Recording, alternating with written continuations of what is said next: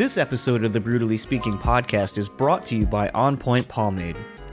Keep your beard and hair looking on point with their line of pomades and beard oils over at onpointpomade.com. Use our code BSP15 at checkout and get 15% off your total purchase order. So thanks again to On Point Pomade for sponsoring our show.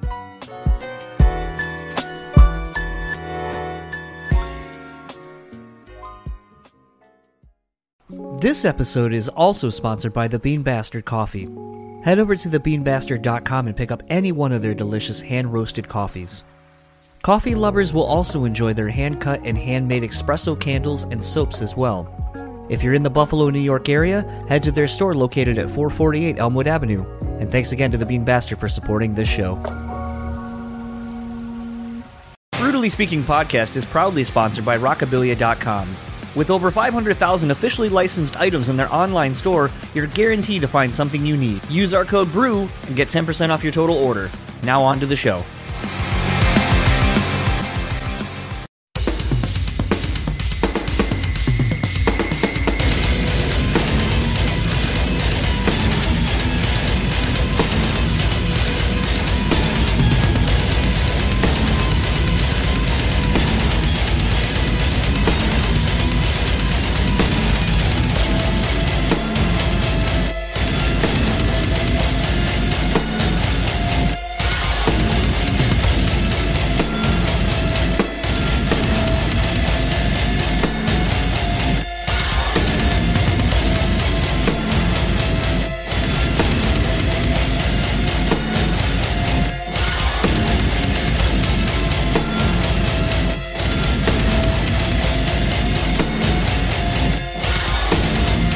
What's up, everybody? Welcome to another episode of the Brutally Speaking podcast. I'm your host, John, and this episode's guests, that's right, there's more than one of them, is Austin and Johnny of The Undertaking, whose debut album, Funeral Palms, is out now via Solid State Records. This was a really fun, loose chat where we talked about basically being dudes in our mid-30s and how that actually has helped them take advantage of the opportunities that they've been presented with being a baby band. You know, it is kind of interesting. We've talked to so many different people of different legacies, new bands, old bands, you know, so on and so forth. And it just is kind of crazy to hear the success story of The Undertaking, how, you know, like I said, it's a group of guys in their 30s, you know, who had wanted to do the band thing, but just to hear them be so honest and upfront about, like, we're going to do this, but if we're going to do it, we have to, like, do it smart, and we have to do it this way, this way, this way. And it's just so refreshing to hear, because as someone in my mid-30s, I do the same thing with my fucking life, like where I'm like, I want to go do this, but I'm not going to do it if these things don't happen. I have to kind of set parameters and boundaries and so forth, because, you know, when you have things that have happened to you in your life, you know, mistakes, failures, whatever you want to call them, they become learning opportunities that will teach you on how to hopefully be set up for success further on down the road when these opportunities present themselves again. And it's interesting to hear of a band who's kind of having all this success, you know, getting signed to Solid State Records, a label they wanted to be with, and even how just everything that they did to get them here is because of basically their age and the things that they've gone through, the experiences they've gone through collectively. And to see them succeed, you know, I think it is one of those great stories where it's like, it's never too late. Like, don't ever give up on your dream kind of situation.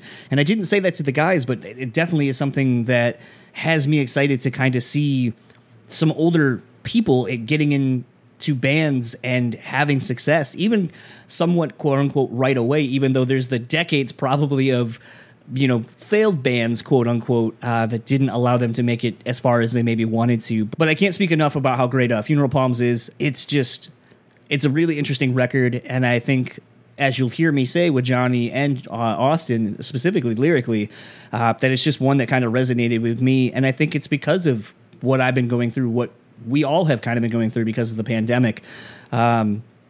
So really excited to get this chat to you guys. It's super loose, like I said. Currently tonight, I am drinking an Anhio Old Fashioned. Obviously, if you know any of those three words, Old Fashions typically are made with whiskey or bourbons, and an Anhio is a type of tequila.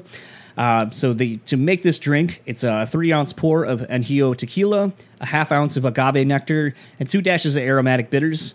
What you're going to want to do is you're going to want to I put it into a shaker, stir it over ice, pour it into a lowball glass. If you don't have one of those, a rocks glass works just fine, or hell, even a solo cup. You're going to want to garnish this with an orange twist and a cherry. I lately have been using maraschino cherries and dropping in just a little bit of the juice into it for a little bit of coloring and a little bit of flavor. I also like to let the ice sit in my glass for just a little bit, to kind of dilute the drink a little bit. And if you are a tequila fan, you know that Anjos are kind of expensive. I very recently found the 1800 Anjo and found that it is a pretty solid drink overall. So if you want to try something a little different, there you go. And speaking of doing things a little bit differently, let's get into my conversation with Austin and Johnny. I'll talk to you on the other side.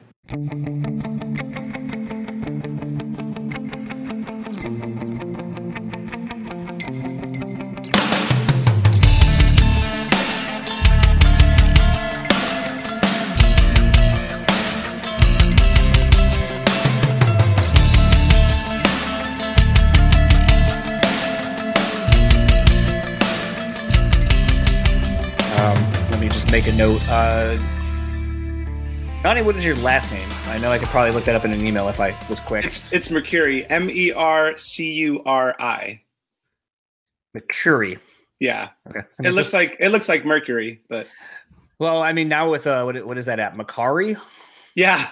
Do you get that quite a bit? I get those emails all the time, and at first I'm like, who's sending me? And I'm like, oh no, this isn't a family member, it's spam.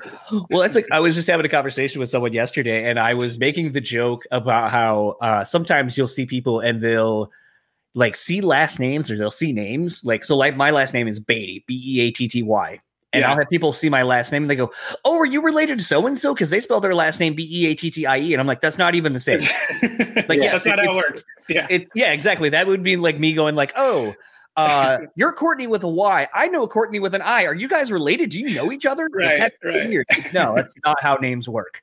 All of the funness of names aside, have the pleasure of talking with Austin Visser and Johnny Mercuri, as you just heard the story on that. The Undertaking, your album Funeral Palms is out today as of when we're recording this via Solid State Records. Happy release day. How are you feeling? What did you do exciting that you can? I don't necessarily know where you guys live or your lockdown situations or lack thereof, but what did you do today to celebrate the release? Yeah, man, it's been a wild ride so far. So we're all in San Diego and we live about like 20 minutes away from each other. So actually last night, our album came out at 9 p.m. our time. So we actually got together at our drummer's house and just kind of celebrated the occasion. And then this morning, we were just keeping up with the comments and people talking about it and stuff, which is emotional because there's like the good and the bad. I think you're not the first band I've talked to that's released a record during this whole thing. Obviously, you are one of the first to kind of, for lack of a better term, debut your debut record that most people will know who you are officially.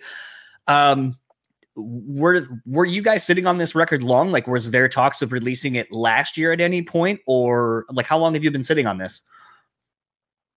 We went into the studio in August of 2020. Okay. But I guess it's our first record, so I don't know what is long like to sit on a record, you know? I have an interview that I did 2 Decembers ago. The band still hasn't put anything out, and they were done at the time. Oh man, 6 or 7 months before that. Sure. So I mean, there are, and we've talked about it quite a bit on this podcast, where sometimes bands will put out a record and you get with a label and basically instead of just, putting out something to your fans that you've accrued over relentless touring and just, word of mouth and all that kind of stuff, there's the marketing aspects and the rollouts that go into it where someone's like, okay, we really want this record to come out in Q2. We think it's going to do really good. There's not a whole lot of competition for you, so your numbers will carry over better for chart positions, which obviously help with your touring and all of those things that shouldn't really matter, but for some reason in 2021 still does. So it's one of those where, go ahead. Yeah, it's been an interesting process because we're like a tiny little baby band and we're still brand new. And so we were done. We had this out. We recorded in August and we had it mixed and mastered by like September. So we submitted the album to Solid State like real quick. Our team kind of busted their butt and we worked fast. So we were sitting on it, and there's like rumors that we could maybe try to squeeze it in before the end of the year last year. But Solid State does a really smart thing. So basically from the beginning of November to the end of January, they don't release any music. And it's because of holidays and like the end of the year, people are going on vacation. So then there's like a chance that like it could get missed. And especially last year, there was the election cycle. And so basically all the noise and the drama and all that stuff around holidays, lockdown, politics, like the decision was made like, okay, this is not coming out until 2021. Now, two, funny story, our release, we couldn't pick our date until Devil Wears Prada picked their dates. And so then we were basically waiting for the Zombie 2 cycle to get determined before we could then decide when we wanted to release stuff. And then third is, all things considered, like I said at the beginning, we're a baby band. And so for us to be able to release this album and then hopefully allow it to get some traction online with some fans and kind of garner a little bit of hype, that'll play into us then like being able to play shows in the next couple months. And then hopefully then that second album is something that we can really hit hard, which is not to say that we're not hitting this hard, but we're kind of sneaking this into a good time where there's not a ton of albums getting released, and hopefully we're able to make some noise, if that makes sense. Like, we're really happy kind of with how everything turned out. So, well, I mean, I think that's kind of the interesting thing about it is that, you know, the story I just told you, having a lot of friends who are in bands and tour and all that kind of stuff, just the ins and outs of the business that I don't think anyone realizes. You know, like a big question I've asked with some of the bands that have been around for a lot longer and have been basically, they were a baby band either in or just out of high school and got signed, is, you know, you get to this level where you love jamming with your buddies and basically you're creating art, you're having fun doing it. A label approaches you, people love what you're doing. And you're like, oh man, this is everything that, you know, the dream. Mm-hmm. And then your art and the thing you do for fun becomes a commodity that you have to then look at as a business. You have to learn about, you know, accounting as a band. You have to learn about marketing and rollouts and all these things that you probably don't care about and never wanted to learn, but now you have to if you want to be a successful band that turns it into a career. And it's interesting at times when you start talking to some people who are like, I didn't know it was going to be all that. And then it's like, well, what does that do to you as a person? Because now the thing that you love that you were just doing as a hobby, as a career, and now you're having someone tell you, this isn't good enough. We don't hear the single. We don't hear whatever. This isn't good enough compared to whatever, you know, they're projecting or you know, these ancillary things. And it's funny that already, like, you know, you're using the term baby band. That's a, you know, sometimes in emails we get this is a baby band. So, you know, there's not a whole lot out about them. You're going to be one of the first interviews we do, you know, so on and so forth. But it's one of those that it's interesting to hear you guys say it and you're not like, you understand, like you already are basically at the beginning and you're already understanding, like, of course we're going to have to wait for the Devil Wears Prada to choose their release date. And I'm not mad about it. Like, that's just how it goes. And like, I've not had this experience yet where I get to talk to someone who is experiencing all these firsts, but you're also not jaded or upset about it either. Like, that's really interesting. If you want to talk about that a little bit. We've had that conversation with a couple of people where they're like, hey, we want to talk to you guys in a year, and where you're jaded and like super pissed off. Because, and I'll let Johnny talk about that too, but at the moment we're stoked to be here. Like, we're in our mid 30s. We are not even in the context of the industry a baby band, but we've only been together for like 2 years. Oh wow! And so we hit the ground running and just made like a lot of good connections and a lot of right decisions to kind of just set our trajectory to where we're at now. But I mean, we're stoked to be here. This is a dream come true. We are so elated to be releasing an album on this. Well, one, to release an album, and two, for it to come out on Solid State is a huge deal. And then for us then to like have to be waiting for Devil Wears Prada, like, yo, that's so tight. So I don't know. Yeah. I feel when we started this band, that was the thing we considered of, hey, if we're going to do this, we might as well do it the right way, because all of us have families and careers and kids and all that, jazz. And so when we're approaching another project, that's going to take away from these other things that we're doing. So the business part of it was a big consideration on day one. Mm. So, I mean, we're all roughly the same age. I'm going to be 37 here in, what are we in? April, technically May. So in a couple months, but, with you guys being literally a baby band that's only been around for a couple years, I'm trying to do the math. So at that point, you really had only been a band for not very long before the pandemic, basically. Like that year basically took a lot away. Like that's half of 1 year, 2 years, right? Yeah. Okay. Go ahead. No, but it worked out so perfectly. Totally. Right. I was just going to say, like, how, because I always find it interesting in this day and age now, like I look at band stuff. I mean, even for the podcast, it's almost like a band. Like I'm growing at word of mouth. I have to get out there, and sometimes you don't gotta do the pay to play things, but you have to sometimes think gigs, quote unquote, you don't want to do because it sets the relationship with a promoter or a publicist or whatever, and you just kind of build your name from there, based on how you do with the opportunities you get. That being said, sometimes now I don't even know how a band would even start. Like if I were to start a band with my friends now, I don't even know what the fuck I'd do. Cause like, it seems like TikTok's the way that you have to get music out there. I don't understand it. Like I was like, I thought it was sort of like Vine where you make funny videos or some things like that, or dances or something. I mean, shows my age. I don't even know what it is. But it's one of those like where I don't know where you get people to listen to your music now, especially in the middle of a pandemic where you can't play, which is the only way I would know. Like, play, get in front of people, earn your name, word of mouth it, play relentlessly all over. And it seems like that's kind of not the case anymore. Like now you digitally play to a wide casting net and then hope that you get on Spotify playlists or whatever with tastemakers. And that's how you grow your band now, or brand, I guess, as well. What was the process for you guys? Because you said you took the business side of it into effect day one. So what was kind of your plan of attack? It's freaking impossible. I'm not even kidding. And somehow we lucked into it.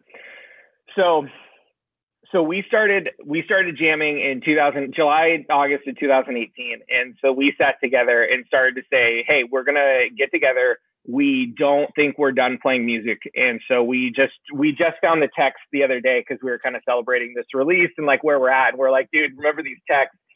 And so it started with that conversation of like, hey, we want to play music together, but then what do we do? We want to get shows. How do you get shows without music? How do we make these connections without knowing anybody? And so we kind of just hit the ground, just kind of grassroots. And so that's where the Scavengers EP came from, because we said, if we want to play shows locally in San Diego, we need to have some sort of music to put out on Bandcamp or Spotify or whatever that looks like. So then we started doing all this research and found out, okay, it's not that hard to get your music on Spotify these days. And then kind of accidentally recorded something we were pretty proud of at the time with Scavengers. So the 5-song EP that we put out, where we're trying to just put out these demos, and we kind of accidentally made real songs. And so then we put those out and just start sending it. We started going to local shows and meeting people who were playing around at the venues in San Diego, and just started to float it out there even before the release. Like, hey, here's a private Bandcamp link. Like, check this thing out. We want to start playing shows. And the next thing you know, because people then dug our sound, because at the end of the day, it's kind of a long story, but if you'll entertain it, it's fun, because you really start to parse through all these different decisions that we made, where we made music that we wanted to listen to and play. So then we are passionate about these songs, and we've made that decision every single time we write a new song. This is something we like. This is something we enjoy. So then I think people kind of picked up on that passion. Next thing you know, we're playing some shows locally in San Diego. And then from the business aspect, then it's like, okay, show up on time, be respectful, talk to the promoters, make sure we're promoting the show, make sure we're bringing people, have a good live show, again, be respectful and all these different things. And so then the name kind of gets out there, and I'm not tooting our own horn. It's just the way that we handle stuff, especially because it's like, okay, I'm taking time away from my family. I'm taking time away from my kids. Like we got to make sure that these opportunities are worth our time. And the next thing you know, we're getting the bigger opportunities at some of the bigger venues. And so then to tie into the pandemic part, we play with Fall of Troy at the end of 2019. So basically for 1 year, from March to December, we played as many local shows as we could, ending that year with playing with Fall of Troy and Dead American and some rad bands. And then we were about to play with the Red Jumpsuit Apparatus in March of 2020. And we had sold a bunch of pre-sale tickets to it. We were going to have like a really fun time. And then 2 weeks before that show was about to happen, the pandemic hit and everything gets shut down. And so at that point, we start just writing like crazy. In the previous year, we had met Joey Bradford through some mutual friends. So the guitarist of the Used, he's our manager now, but he mastered our singles. And so we just kind of then established a relationship with him. And then when we were about to release this last single of ours called Who's Afraid of 11 Wolves, that's when he said wait, don't release this yet. Let's float it out there to some labels. And then that's how we accidentally kind of got on the phone with Adam from Solid State. And the next thing you know, I'm calling everybody saying guys, I think we're signing with Solid State. I don't know how this happened. Things totally snowballed. I mean, to answer the question, I think it's just taking the logical baby steps to get to the next thing. You set this goal out in front of you, and it's not oh, I'm going to do this and then I'm going to be there. But you're okay, this is the next step and this is the next step. And it takes a while. And like Austin said, we're very passionate about the music that we're creating. I listen to our songs because I'm this is rad stuff. And so that's the music that we're going to make. And the thing that's going to keep us in it is we're passionate about it, Something as you're kind of saying that it telling the story basically of all the opportunities and how you haven't really squandered any, that basically you have approached everything from a very cerebral tactic of being a band. How much of that do you think is your age? I think when this sounds really kind of shitty to say it like this, but when you're young, you just honestly don't give a fuck if you make bad decisions. I remember when I was going to do an interview with Michael Blothar from Guar, the singer. We had one of our local bands that's actually now signed to some label out in Australia, and Ryan Kirby's their manager and all that kind of stuff. But what was it? Hollowfront. Yep. Yeah. Okay. So I remember when Tyler was showing me their merch because it was their album release, and I used to work for a screen printing company that did stuff for actually the shirt I'm wearing for Diamond and a lot of big box retail stores. And I was like, is your image supposed to look like that? It looks a little out of register. And he goes, no, I don't think so. I was like, you need to call this company. You need to call this company back and go, I either want X amount of money back, or you're giving us half of an order for free next time because you made this. This isn't how it's supposed to be. And he's like, can you do that? I was like, oh, absolutely, you can. We've had full shipments of thousands of T-shirts and stuff where the company goes, we're not paying for these. We're keeping them. And then you're going to send us another one and you're giving us 25% discount off of that. And we just go, okay. So if, you don't want your business being tarnished basically because of that, you'll bend over backwards kind of to make it okay. And I was like, that's sort of something I don't think bands know about. And as they get going down the line, they know that they can do stuff like that, or there's these, I don't want to say tricks, but there's things that you just learn that you can do. And, you're willing to kind of eat those losses and learning experiences because whatever, that's all it is. But I feel like you said, and I guess that's my question, do you feel like your age has actually helped you understand these good opportunities ahead of time and allowed you to make faster headway doing this because of your age and your experiences that you have, maybe not necessarily in bands, but just in life? Yeah. I mean, I 100% think so. Being in 100%. Bands, right. Being in bands as a kid, the same exact thing. It's I don't care. I'm in a band, so I'm cool. And they're going to listen to what I say and blah. And it's dude, that's not how you do business with people, Right. And then I think also what helps us is this, we didn't come into playing music together, trying to make it like we came at it with a business mindset, but also it was like, hey, if this doesn't work out, then it doesn't work out, And so there's not that like that pressure of trying to, man, I don't know, just like make everything like perfect. And I don't know. I don't know. There's a level when you're 18, 19 and you're like, okay, guys, we're going to start this band and we're going to like blow up and we're going to tour we're going to quit our jobs. We're going to drop out of college. And there's like all these expectations that these things are going to happen. And then after a while, you're like, yeah, that's never going to happen. Right. It's things fall apart, right? We've all been in the band that like everything fell apart because we had false expectations.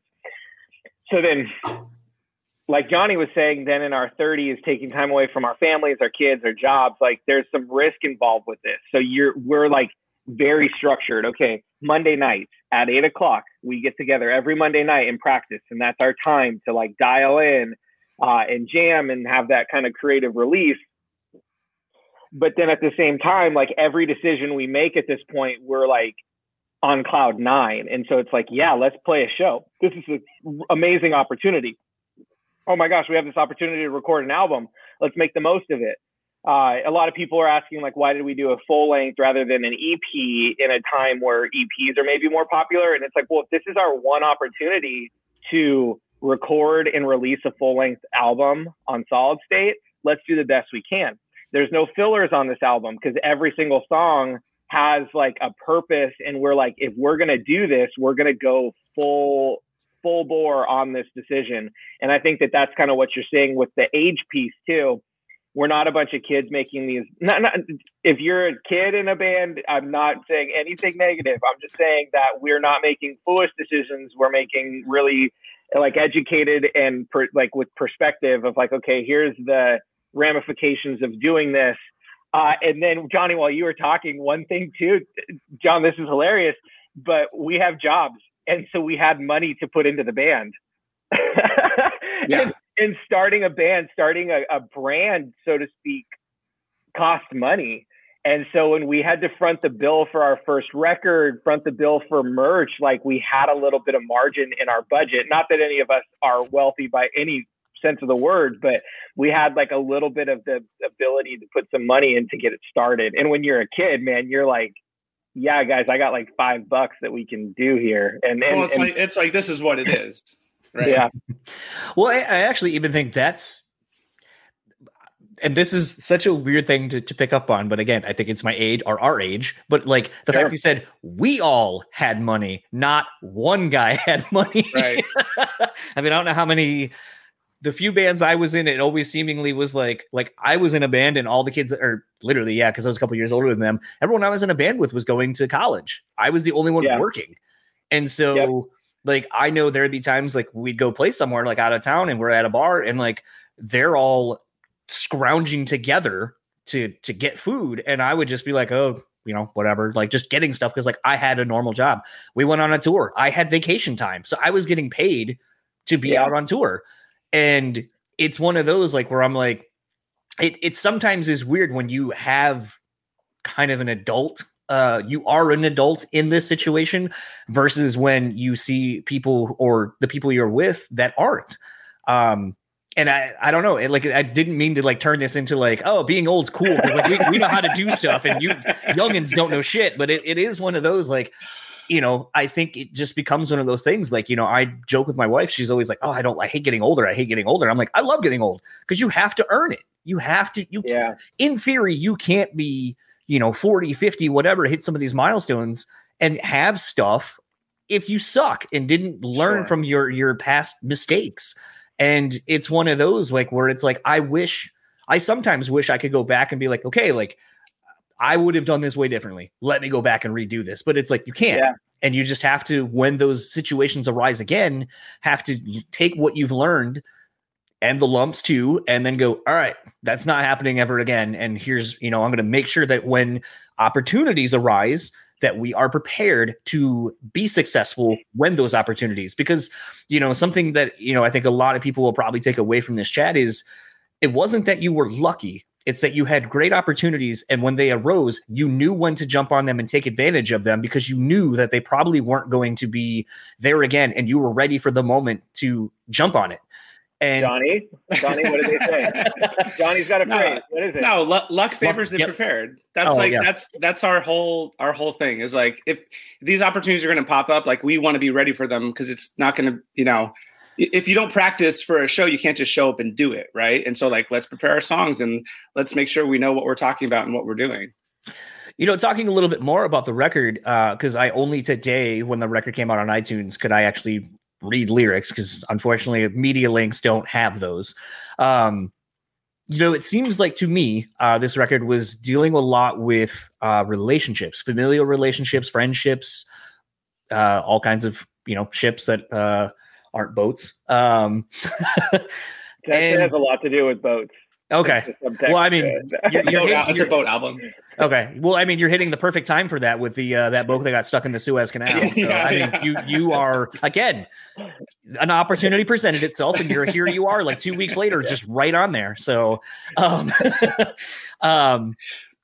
I mean, am I kind of right on that? Like, this is kind of dealing with just a lot of relationships, and it almost seems like to me, and maybe it's just my own personal spin on it and what I've kind of gone through in the last little while, but it kind of feels like you're looking back on relationships that maybe either where you had been taken advantage of, or kind of like we were just saying, maybe weren't prepared for what was happening in the relationship at the time.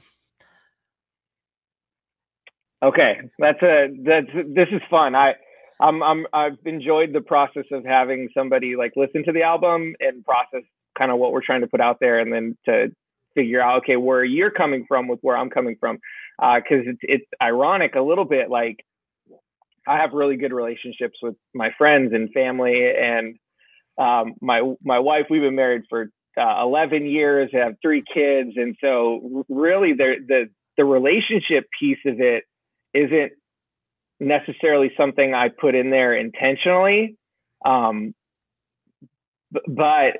I'm approaching it from a sense of authenticity. And as we're adults and you start processing like how hard it is to be a good friend, how hard it is to have meaningful relationships that are authentic and real, I think that that's like where this album comes from, where, I'll laugh that we like started this conversation by talking about the business side of the band, because that's the whole juxtaposition between The Undertaking, where we're going to like overthink every single decision and have it be like business first, but then also there's so much creativity and passion and emotion that we put into our music, because that's the thing that we're doing this for, is to create and to allow other people to experience this music as well. And so then for me, I'm going to start, I don't even know, pick a song, but like it starts with like a cool lyric and a cool phrase that came into my head. And then it's like, okay, let's really dive into the emotion of what that meant. And so how I write is, I'll come up with like a cool saying, but then I'm going to really dig deep and try to make sure each song on the album has a theme, has a narrative, has a through line through the whole thing. Cause I don't want to just be like catchy phrases all tacked together. And you're like, wait, what the heck does that song even mean? And it's like, oh, nothing. Like literally the one Indulgence is Nostalgia Can Be a Nasty Beast. That's literally a song that's like about nothing, but at the same time, it's about something as well. And so that was like a fun song to build, because we were kind of just throwing stuff together and making it as wild and weird as possible. There's to dive into that a little bit more too, that it's written in a bad year with a pandemic turmoil, political unrest, racial unrest. And there's like a lot of frustrations that we had maybe towards different institutions, be it the church, be it the government, being just the fact that we are separated from our friends and core families if we are in lockdowns and stuff. And so I think there's a lot of emotion that I put into just like diving into like how we're feeling as a group in this year. And so then that's where I'm a Christian. I go to church. And so then like you dive into Psalms and that's David really crying out and screaming to God and being frustrated with God. And God is saying like, yeah, dude, like give it to me, give it all, give me all your frustration, give me all your anger. And that's kind of how we approached it. Is there's some like real raw emotion in this, but like allowing ourselves to feel that. So that's a long-winded way of saying like, yeah, it's a lot about relationships and how we interact with each other and how we hold ourselves accountable for the things that we've said and done. But I laugh because then I'm like, oh, I have a great relationship with my parents. I have a great relationship with my wife and my friends and stuff. Well, I think that's the thing though, is I think in the last year or so, we've all kind of learned to I don't know if evaluate is the word I want to say, but we've learned to kind of re-identify, I guess, who we are, because we've been the most alone with ourselves than we probably ever have been. Secondly, we're able to kind of probably assess, friendships and see if they really are, because in a day and age where we literally can't get together, maybe some of the friends that really weren't, you're starting to see like, oh, this person hasn't reached out to me in like a year. I thought we were friends. Like, or I'll flip that one. Maybe it's me. Yep. And maybe I'm the one who hasn't reached out to that person. And I'm like, oh no, people are like distancing themselves from me. And so you're spot on. Keep. I love that thought. No, and I mean, like, I was just thinking about this yesterday because I was because Time Hop on Facebook has been interesting because you're seeing all the stuff from the last year and just it's interesting to see like what a difference makes in some situations. And I saw one that was like, it was really cool having digital cocktail hour or whatever with a handful of friends, and I tagged the friends, and I got kind of emotional about it because one of the friends that I started it with is no longer here. She passed away a couple of months ago. And it was one of those where I was like, man, I'm so glad that I did that. Like, because like I would have felt really shitty, like looking back and been like all it would have taken was just a 15-minute phone call. Like, and I think, again, that's the thing about my age. Like I'm at the age now, we are at the age where like, family's starting to pass, friends are starting to pass.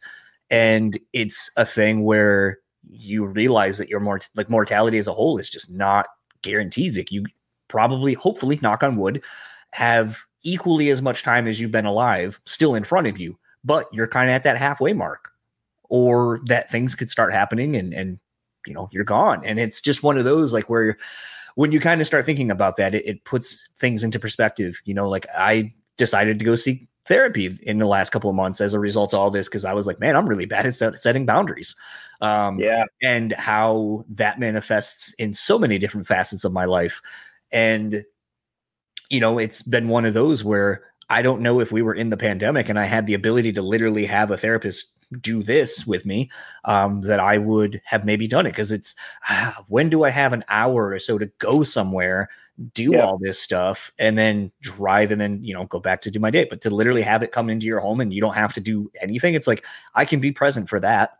And I think that's the thing that is kind of interesting about now is that I hope a lot of us have taken the time. Like I haven't lost any weight. I haven't really gained any in the last year. I didn't set any unrealistic goals, but I think by and large, I've just tried to be better and more present. And I think in turn, it's made these a lot better because instead of trying to force some kind of narrative of questions that I prepared, like, days in advance, I'm letting something happen. I'm getting to learn more about you guys. And I think that's kind of the fun thing too, is like, there's not really a whole lot out about you right now.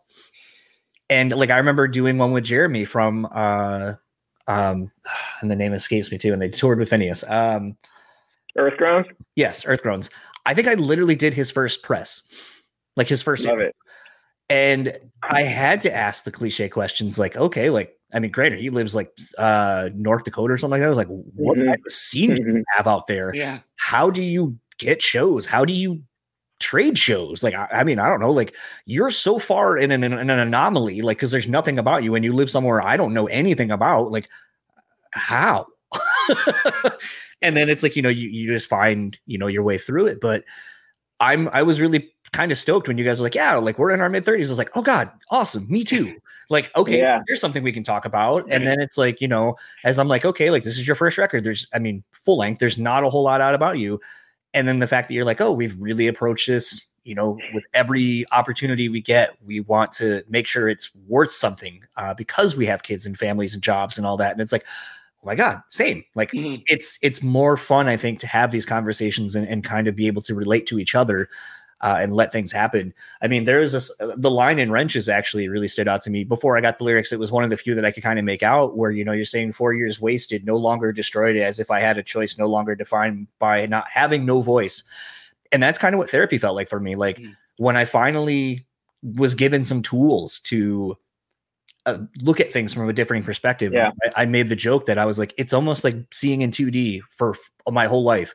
And then someone gave me the access to see in 3D and you're like, holy shit, does anyone else know about this? Like, can you all see this? Like, and to me, like, you know, listening to that song that, like I said, I took away relationships and so forth, because I think that's something I've been working on. And that line and that song in particular kind of made me really think about how this feels like a record, unbeknownst to me, made in the time of a pandemic when you're kind of cut off from a lot of people and you're really reevaluating all different kinds of relationships with people. And those, and like you said, even you, like, and I know I'm talking a lot and people who are listening are probably going to get pissed. So I'll end my comment with this, but you know, something my therapist had made a comment about that I thought was so fucking profound was, you know, I had an issue, or not an issue. I had someone reach out to me with a problem. And I was like, you know, I just kind of was like, why me? Like, why are you reaching out to me? Mm-hmm. And they go, maybe you weren't the first person. Maybe you were the third or fourth person. And maybe it wasn't just that day. It was, they had reached out to people over the course of a week, but we're so in our own world, in our own bubble, that we just assume that it's us and it's happening. Like life is happening at us, not around us or to us, but like at us. Mm. And that's our reactionary response. And this record feels a lot like that. Like instead of going like, why are these things happening to me? You're kind of looking outward and kind of going like, why is this happening? Why are these things happening? And what can I learn from them? Was kind of a lot of big themes that I kind of kept noticing for me. I'm fired up, dude. It's super cool to hear. I mean, this is the first day, obviously we haven't heard people talk about the album. So it's like amazing to hear what you think about it and how different parts are resonating with you. We appreciate it. Yeah. I mean, I wish I would have gotten the lyrics a little bit longer beforehand so I could talk a little bit more about certain lines or whatever that, you know, so I could be like, hey, like what maybe spurned this lyric. I'm sure you're going to probably get that the more of these you do. Someone will ask you about specific lyrics or whatever. But I do want to ask you one thing, because I have a date with my wife here in a little bit. So I got to start wrapping this up. I thought it was really amusing that one of the first headlines I saw when you guys released the first single off this was being compared. And Johnny, you know exactly where I'm going. I know what you're going to say, yeah. And they're one of my favorite bands. But it was a thing where it was like, this isn't an Every Time I Die song, but it's close or something to that effect. And I remember listening to it and I must have gotten 5 or 6 messages on Facebook or whatever of people going like, I know you're a huge E-Tit fan. Did you check out this song? And I was like, of course I saw it. Like as soon as someone goes, oh, it sounds like E-Tit, click. So one, thank you, Lamb Goat, for that very nice. That was Lamb Goat. Okay. Couldn't remember who that was. I was actually looking for it before this and I couldn't find it. We have a good sense of humor. And so we know Lamb Goat's snarky, and if they're by chance listening or whatever, like we do genuinely appreciate the publicity because it gets people to listen to our music. And 2, like anybody listening, like is welcome to draw whatever conclusions they want. We're very influenced by them because we're in our 30s, and like Hot Damn, Gutter Phenomenon, like were some of our favorite albums, but same with early Norma Jean and early Under Oath, like anything that came out between 2002 to 2007 is something that like we're inspired by. We kind of collectively hope people give it a chance to stand on its own. And that's, I think once they do, they'll find like there's a lot of influences and stuff in there. Well, I think that's the interesting thing, actually, is when I was listening to this, because that was the only song I'd heard before I actually listened to the whole thing, start to finish. Yeah.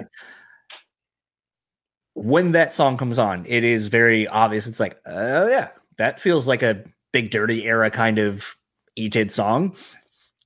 But the rest of the record doesn't feel that way. And I think, again, I feel like that's because you as musicians who are older aren't trying to find your way by emulating the artists that you like, but you're finding your way of sprinkling in some of your influences the way that seasoned musicians do, where it's like, oh, I'm gonna throw a little ode to, like, if you're a drummer, here's a little Bonham, here's a little, maybe if you're like more our age now, you might be like, oh, here's a little Braun from Mastodon, here's a little this person.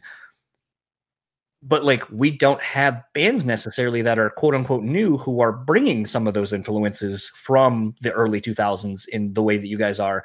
I think some of the ones that are bands like, Knocked Loose, Power Trip and stuff. And even, Code Orange are kind of those, because they're kind of that era where they know those bands and know how to bring the best parts out of those bands. So that was something that, as I listened to this record, that I really took away, was that it felt like a mature way to incorporate your influences versus just kind of unabashedly wearing them on your sleeves.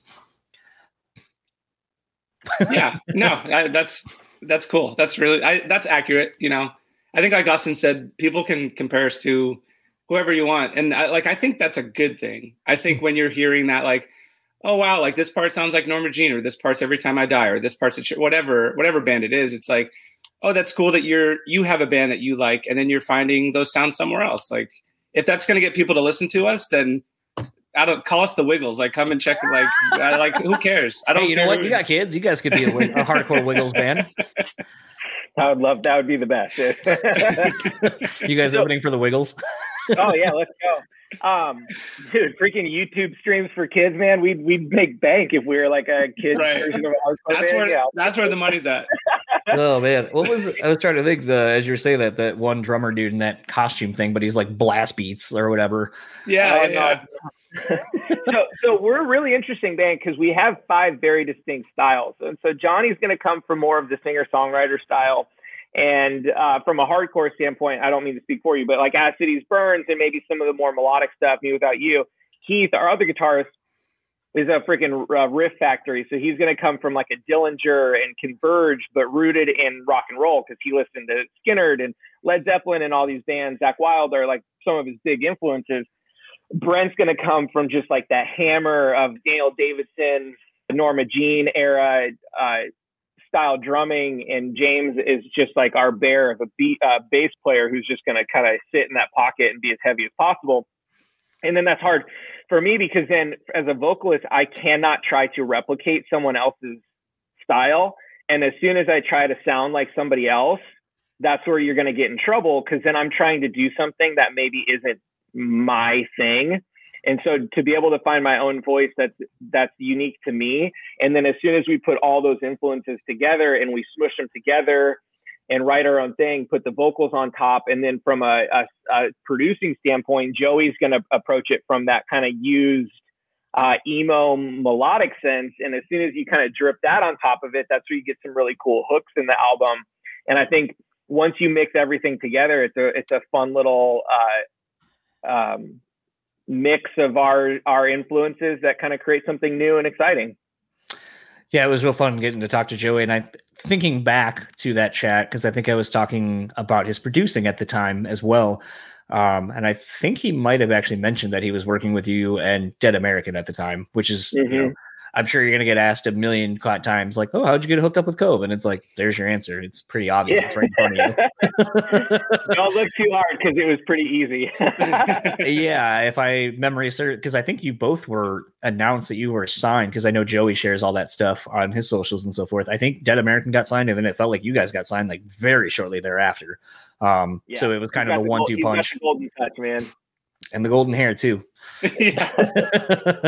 I'll let you go, like I said, so I can go have a nice date night with my wife on a Friday, and let you guys get to your busy day of press, I'm sure. Where can everyone find you or whatever you'd like to plug online? Yeah, man.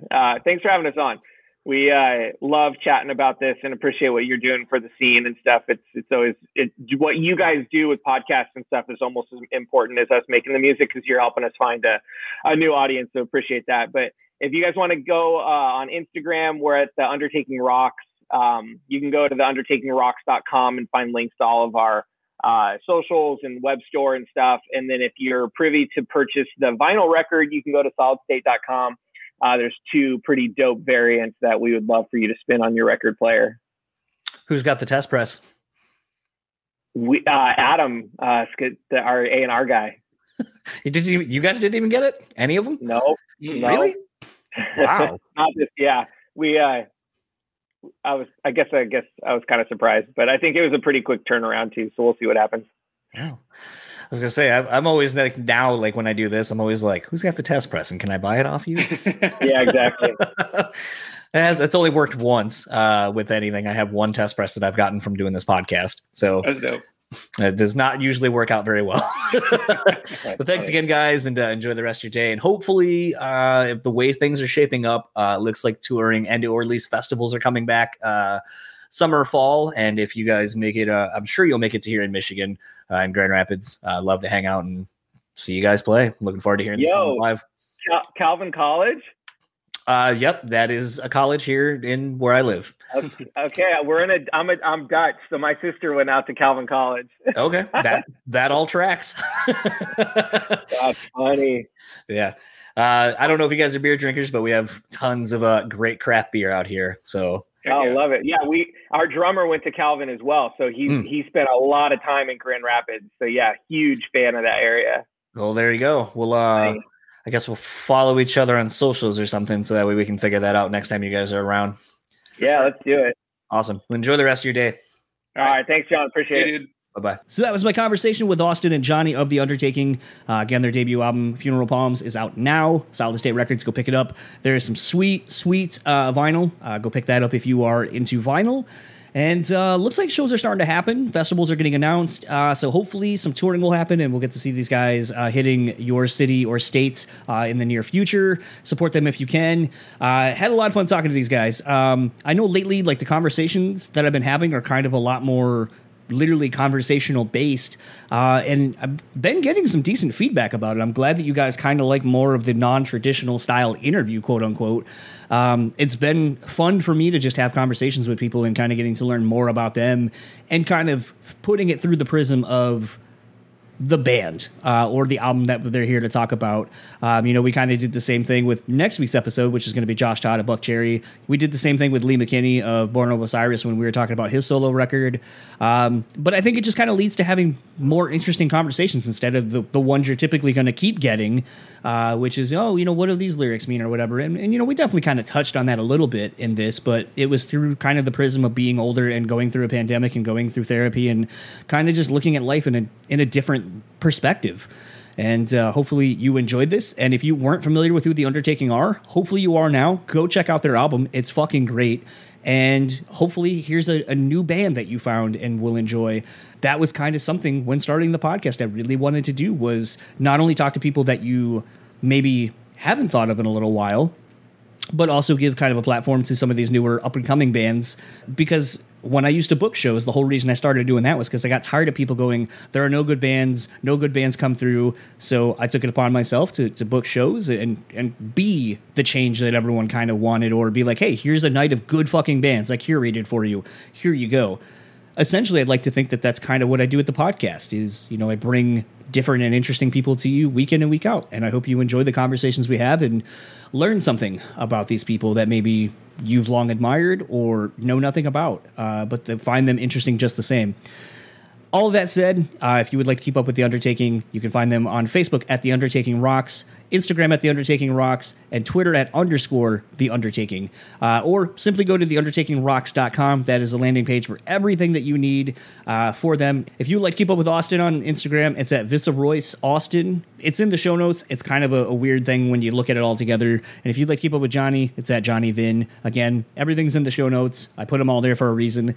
And if you would like to keep up with the podcast, simple enough, BruceSpeakPod.com is the landing page for everything this podcast. Just go over there. Anything you want to see regarding this, there will be links, buttons to push. We also have Friends podcasts and so forth that you can check out. And speaking of support and supporting people, I want to thank our sponsors once again for supporting this podcast. Head on over to rockabilia.com, use our code BREW, save 10% off your total purchase order.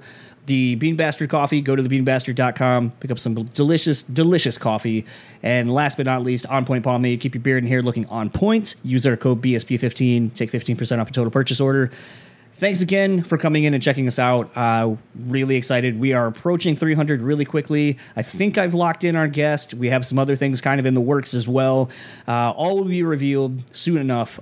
So until then, I'll talk to you next week where we are hanging out with Josh Todd at Buck Cherry. See you then.